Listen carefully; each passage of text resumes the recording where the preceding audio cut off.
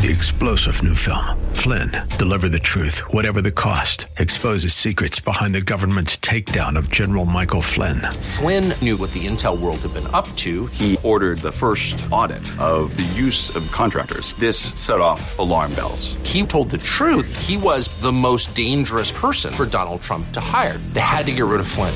Flynn, deliver the truth, whatever the cost. Available now. Watch it today. Go to salemnow.com. salemnow.com.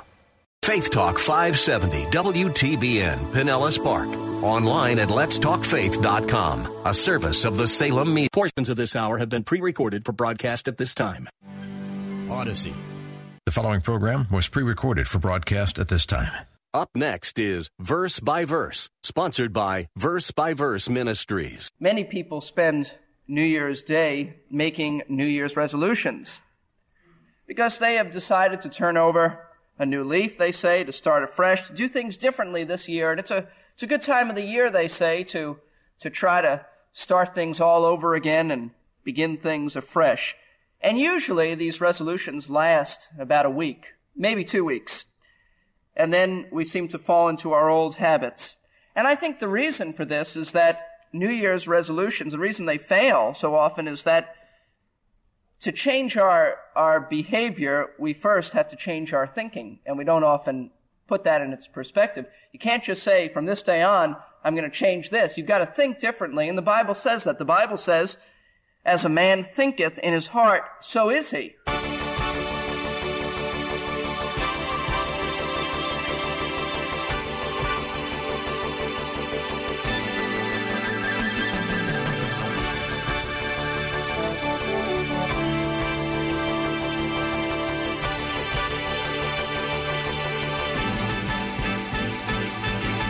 Welcome to Verse by Verse, featuring the teaching ministry of Steve Kreloff, pastor of Lakeside Community Chapel in Clearwater, Florida.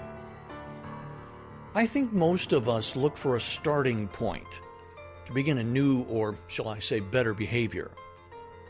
As we have already heard, changes in behavior can only occur when we change our thinking. Our life change has to do with the fact that we've been given a new nature.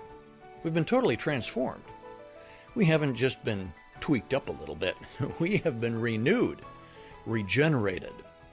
We've been given new life, and that's why we ought to have new behavior. We ought to be different. As we begin this series, Walk of the New Man, I believe we are going to be challenged in our thinking, or perhaps I should say our way of thinking. So, I invite you to settle back, get comfortable, and let's learn together as we listen to Pastor Steve Kreloff and today's Verse by Verse. I'd like to read for us verses 17 through 24. Ephesians chapter 4, starting at verse 17. This I say, therefore, and affirm together with the Lord, that you walk no longer just as the Gentiles also walk, in the futility of their mind, being darkened in their understanding, excluded from the life of God because of the ignorance that is in them, because of the hardness of their heart. And they, having become callous, have given themselves over to sensuality for the practice of every kind of impurity with greediness. But you did not learn Christ in this way. If indeed you have heard him and have been taught in him just as truth is in Jesus, that in reference to your former manner of life, you lay aside the old self, which is being corrupted in accordance with the lusts of deceit, and that you be renewed in the spirit of your mind, and put on the new self, which is in the likeness of God, has been created in righteousness and holiness of the truth. Many people spend New Year's Day making New Year's resolutions because they have decided to turn over a new leaf, they say, to start afresh, to do things differently this year. And it's a good time of the year, they say, to try to start things all over again and begin things afresh. And usually these resolutions last about a week, maybe 2 weeks. And then we seem to fall into our old habits. And I think the reason for this is that New Year's resolutions, the reason they fail so often is that to change our behavior, we first have to change our thinking, and we don't often put that in its perspective. You can't just say, from this day on, I'm going to change this. You've got to think differently, and the Bible says that. The Bible says, As a man thinketh in his heart, so is he. In fact, I'd like you to turn to Philippians chapter 4. Philippians chapter 4, a tremendous passage of Scripture about how not to worry and have peace and so forth. And look at verse 9. We'll go backwards in this. Paul says, the things you have heard, the things you have learned and received and heard and seen in me, practice these things, and the God of peace shall be with you. How do you practice it, though? Well, you got to go back to verse 8 to see this. Finally, brethren, whatever is true, whatever is honorable, whatever is right, whatever is pure, whatever is lovely, whatever is of good repute, if there is any excellence, and if anything worthy of praise, let your mind dwell on these things. In other words, we only practice the truth if we first dwell on the truth. You have to think right before you behave right. And so we're bound to fail in our New Year's resolutions if we don't first have our thinking correct. Now, the Bible mentions nothing about New Year's resolutions. I mean, it's sort of a Christian liberty. I mean, if you want to do it, you do it. The Bible doesn't mention anything about that. But it does mention, this is what we want to concern ourselves with, it does speak about new life behavior, not New Year's resolutions. Our behavior has nothing to do with a change of calendar, but it has everything to do with a change in our nature. Our change has to do with the fact that we've been given a new nature. We've been totally transformed. We haven't just been worked over a little bit. We have been renewed. We have been regenerated. We've been given new life. And that's why we ought to have new behavior. We ought to be different. We're to live a new way because of who we are and the change that's taken place in our hearts. In fact, that's really the message of Ephesians, isn't it? Because this is the way you are, chapters 1 through 3 says. This is the way you ought to be, chapters 4 through 6 says. And you could say in chapters 1 through 3, Paul gives us right thinking on who we are based on what Christ has done in our lives, in our hearts. And the rest of the book is just telling us how to act like who we are. That's really the way to understand Ephesians. In fact, Paul calls it the worthy walk. Chapter 4, verse 1, walk worthy of the calling. Balance your life out. Have it be in harmony with what you're called to be, what you are in Christ. And as Paul moves into chapter 4, verses 2 through 16, as we've taken time to study, we see that it affects every area of our lives. This worthy walk affects every area of our lives. And first of all, Paul says it affects our church life. With humility and with love towards the body of Christ, we are to have unity. We are to experience the unity that we already possess. So it affects our church life. And starting in verse 17 of chapter 4, Paul continues describing the worthy walk, but now he says we're to walk in holiness. We're to be different. New life in Christ means unity in the church, but it also means holiness in the society that we operate in. It means holiness in every area of our lives, our interaction, not just with one another, but with a world that is not holy. And this unified, growing, mature church called the body of Christ is also to be pure and holy as it moves out into the world. That's really the message of chapter 4, verse 17 to really the end of the chapter. We're to be different. We're to be unique. We're to be holy. We're to be righteous in our behavior. We're that way before the Lord. In fact, chapter 1, verse 4 says this, just as he chose us in him before the foundation of the world, that we should be holy and blameless before him. Our standing before God is holiness, blamelessness, purity, righteousness, but our behavior needs to be like that in the world.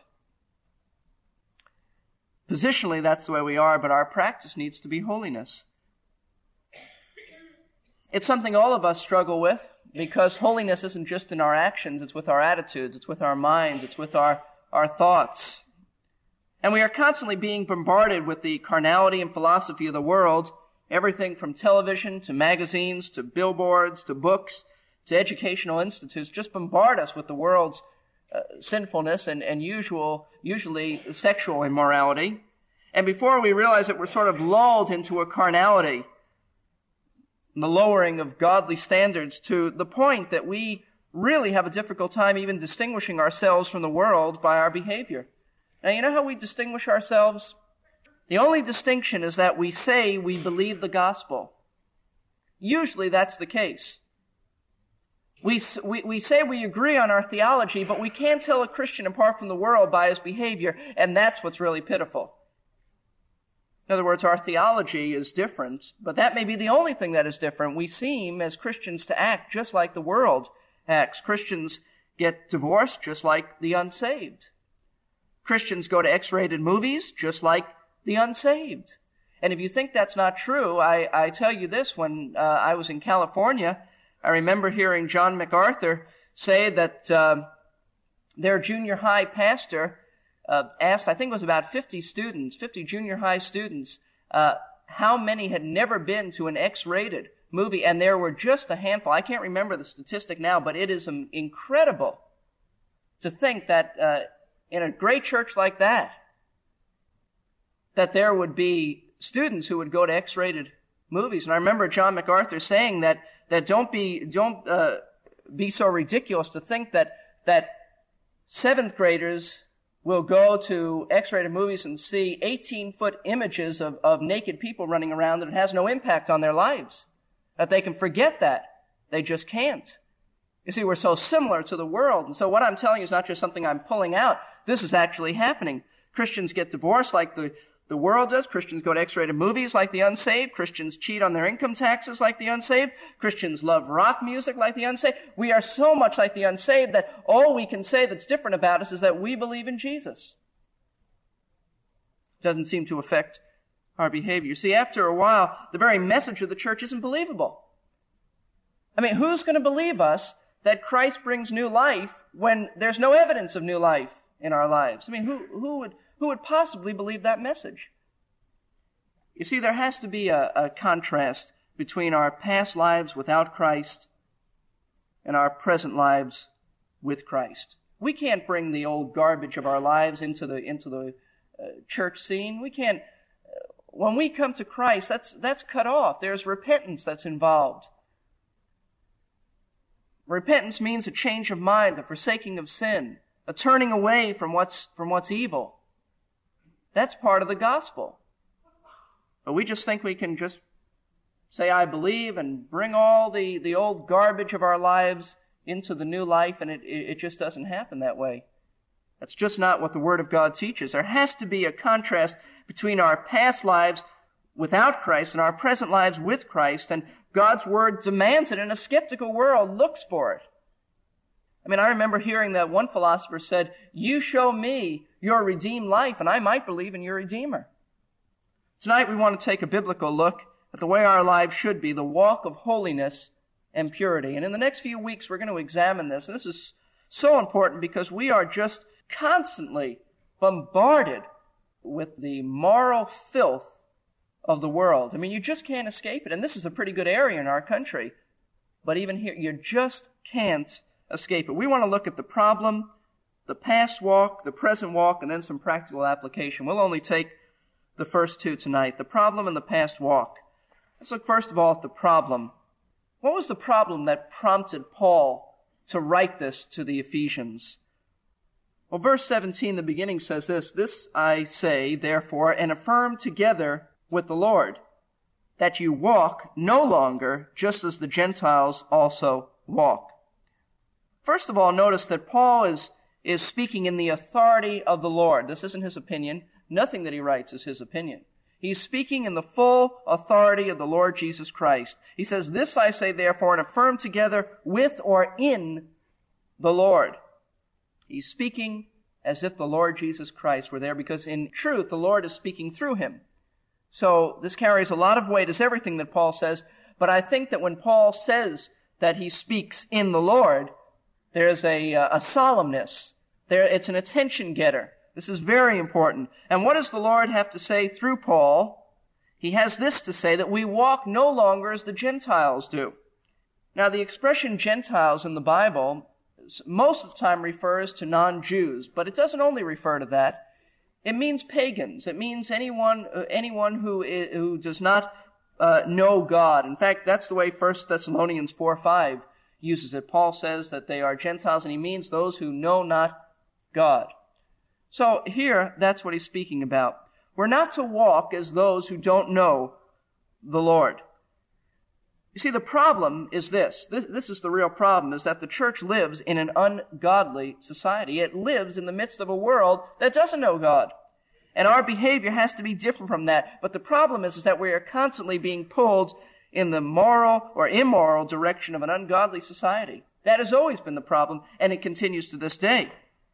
And the heart of the matter is that Christians have to have separated lives, or else they're going to be pulled into that moral cesspool, is what it really is. In fact, the church, as some writers have said, is an island in the midst of a moral cesspool. That's a good, vivid description. It isn't a new problem, it's an old problem. Wherever the church is, there are pagans. In fact, that's what God wants. He wants the church to be surrounded by moral filth, to show the difference between what we are now and what we used to be. The Christians at Ephesus certainly were surrounded by immorality. They were surrounded by pagans, and it was difficult for them to live separated lives. I mean, you think you've got some problems. Listen to this, what they had at Ephesus. Ephesus, the whole life in Ephesus was centered around one major thing, and that was the temple of Diana, or Artemis. But it was far more than a religious center. I mean, life was centered around it, but it wasn't just a religious center. The temple of Diana was also an art museum. It was an asylum for fugitives. You can imagine what kind of characters hung around the temple of Diana. I mean, that's where they can go and they would be sort of free. It was a bank, too. You know why it was a bank? Because they thought, who would rob from the gods? I mean, they were so fearful of the gods and goddesses, nobody would dare break into the temple. And so they put all their money there. Then it was a place of business, of commerce. Remember in Acts chapter 19, there were silversmiths who sold images of the goddess Diana. And they really got annoyed when Paul came to town, because Paul said that there's only one true God. There's only one God, and that's the Lord Jesus Christ. And so they had an uprising because he was killing business. I mean, if there's only one true God, then why are you going to buy little chains to put around your neck of Diana? People were getting converted and they were forsaking idols. But it was a big business. They would get these little images of Diana and they would hang them around their homes, their necks, their wrists, their ankles. Some, I guess it was fashionable to put it on your chariot. Some put it on their chariot. Now, as far as worship goes, Diana was the goddess of fertility, which basically means she was the sex goddess. That's really what it means. And from my studies, as I understand it, worshiping her was just basically one big orgy. That's really what it amounted to. Prostitution and immorality and moral filth was really what worshiping Diana was all about. One Greek philosopher said this about the worship of Diana: the temple was the darkness of vileness, the morals lower than animals, and the inhabitants of Ephesus fit only to be drowned. That was their problem. They were to be different, but they lived in a place that was so immoral, it was pathetic. But you know what's exciting to learn about that? Not exciting to see the moral filth, but exciting to see that's where the Lord raised his church. And Ephesus really wasn't unique. I mean, you go through the New Testament and you see where God raised his church. In fact, Paul went to centers. He went to the most immoral places and led people to the Lord. And it's exciting to see that. I mean, Paul didn't operate in the suburbs. I mean, he did there too, but his center of getting the gospel out, and the center where God raised up his people, his church, was immoral, wicked cities. There was Corinth. I remember in studying for the series on Corinth, the 1 Corinthians we did a number of years ago, I have never studied and known of a more wicked place than Corinth. The only thing I can compare it to today is San Francisco. In fact, Corinth had so much immorality and prostitution that one writer said it's not every man who can afford a trip to Corinth. To call someone a Corinthian was like calling them a drunkard. But that's where the Lord raised his church. He raised his church in Rome. I mean, the very heart of the empire was Rome. Places like Thessalonica, Philippi, Colossae, all of these places. Wicked, vile places. And that's where he sprang up his people. Centers of paganism. You know, that's where the Lord wants his church. That's really where the Lord wants, even though there's a problem in people being pulled in the direction of the ungodliness, he wants his church in places like that. Why? Because God wants the world to see what true Christianity is all about. Holiness in action. And what better place to demonstrate purity and holiness than in vile, immoral cities? I mean, that's where the contrast shows. Too many Christians want to retreat to the suburbs. You've probably heard about many, many churches, especially in inner cities, want to move out and go to the suburbs where they're sort of free from all this corruption. And I have some difficulty with that. I have some difficulty with that if you leave for that reason. God wants his church right in the midst of sin. I so appreciate the stand that Moody Bible Institute has on that. You know, Moody Bible Institute turns off a lot of people, a lot of prospective students from going there. You know why? When parents find out where it's located, they'd like their children to go some other place. I remember Michelle's folks telling me that they just couldn't stand to leave her there. Moody Bible Institute is right in the heart of downtown Chicago. It is surrounded by wickedness on all sides. In fact, there's one street that surrounds Moody Bible Institute. I think it's called Well Street. That surrounds Moody Bible Institute, that the women are not even allowed to walk on that street alone. Wicked place. Wicked place. It's close to an area called Caprini Green. I was a naive freshman student, and I decided one day I was going to go to Caprini Green alone and hand out tracts. And I went there, and I had a great time, just a great time, handing out tracts alone. And then when I got back, some friends said, "Where'd you go?" And I told them, and I thought they were going to faint. They said, "Nobody goes there alone." Well, I was just too dumb to know that I wasn't supposed to go there alone. But that's the kind of neighborhood it is. And there's a lot of pressure on that school to move out of Chicago and go to the beautiful suburbs. And Chicago has great suburbs. But they won't do it because that's where God wants his word to go out. And we need to be a lighthouse in a dark world. You see, the solution to pagan influences isn't retreating from sinful people. That's never been the solution. You know what the solution is? It's to think differently from them so you won't act like they act. That's the solution. They behave the way they do because they think the way they do. And what we need to be careful of is that we don't think like them. We're not to retreat from them. We're to rub shoulders with them. I mean, Jesus did. He was with publicans and with sinners. He didn't retreat from them. He moved in their midst, but he had a renewed, redeemed, well, we shouldn't say redeemed. He had a mind that was pure, and we shouldn't really say renewed. He was God. But for us, we are to move in the midst of a sinful world with correct thinking. That's the problem. The problem is there are pagans all around us, and we're not to live like them. And the tendency is for us to live like them. If it wasn't, Paul would not be writing this. He says, "I affirm together with the Lord that you walk no longer just as the Gentiles also walk." In other words, the implication is some of you are walking that way, and you need to stop it. You need to just stop it. And then he explains to us the past walk. He's telling us how wicked the past walk was, how wicked the Gentiles do walk, how wicked those who don't know God really are in their attitudes and in their behavior. And so let's look at the past walk. The key to understanding the lifestyle of a pagan, we're not talking about somebody in Africa or Asia now. We're talking about someone who doesn't know the Lord, who's right here in Clearwater. The lifestyle of a pagan, the key to understanding that is found at the end of verse 17. How do they walk? They walk in the futility of their mind. Not living like the pagans around us. We do have a responsibility to be constantly checking our lives, our way of thinking, to see how it measures up to the Bible. We have much more to learn about the walk of the new man in the coming days, so I would like to invite you to join us next time as we continue talking about our thinking. Thanks for listening today to Verse by Verse, featuring the teaching ministry of Pastor Steve. Thanks for listening today to Verse by Verse, featuring the teaching ministry of Pastor Steve Kreloff of Lakeside Community Chapel in Clearwater, Florida. If you would like any more information about Lakeside Community Chapel, you can check them out at www.lakesidecommunitychapel.com. And again, please join us next time for Verse by Verse, featuring the teaching of Pastor Steve Kreloff.